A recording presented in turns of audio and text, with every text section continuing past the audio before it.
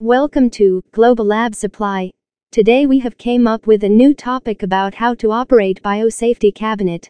A biosafety cabinet is a primary containment device used with bacterial material. As with work on open benchtops, work performed within a BSC be performed carefully and safely. When a BSC is serviced or relocated, including replacement of HEPA filters, it must be gas decontaminated, which involves filling the BSC with a poisonous gas.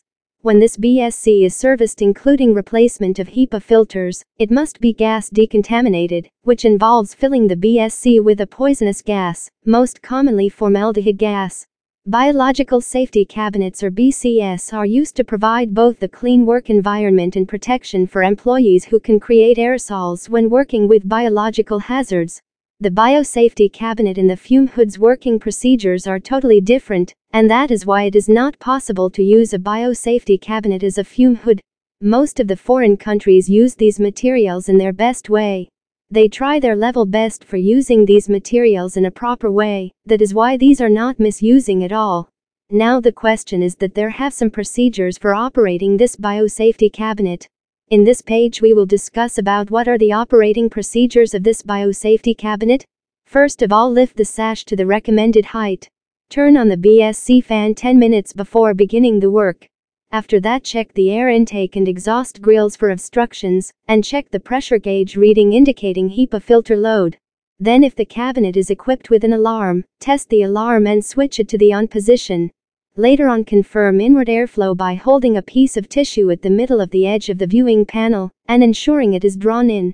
Waste containers and suction collection flasks should be placed to one side of the interior of the cabinet. Keep the work area of this BSC very free of unnecessary equipment. Always wear the eye protection, closed-toe shoes, a lab coat and gloves. That is why you will be safe while working in the lab. Active work should flow from clean to contaminated areas across the work surface. Try to use the mechanical pipetting aids. Make sure that mouth pipetting is not allowed. Another one thing is that does not work in a BSC, while a warning light or alarm is signaling.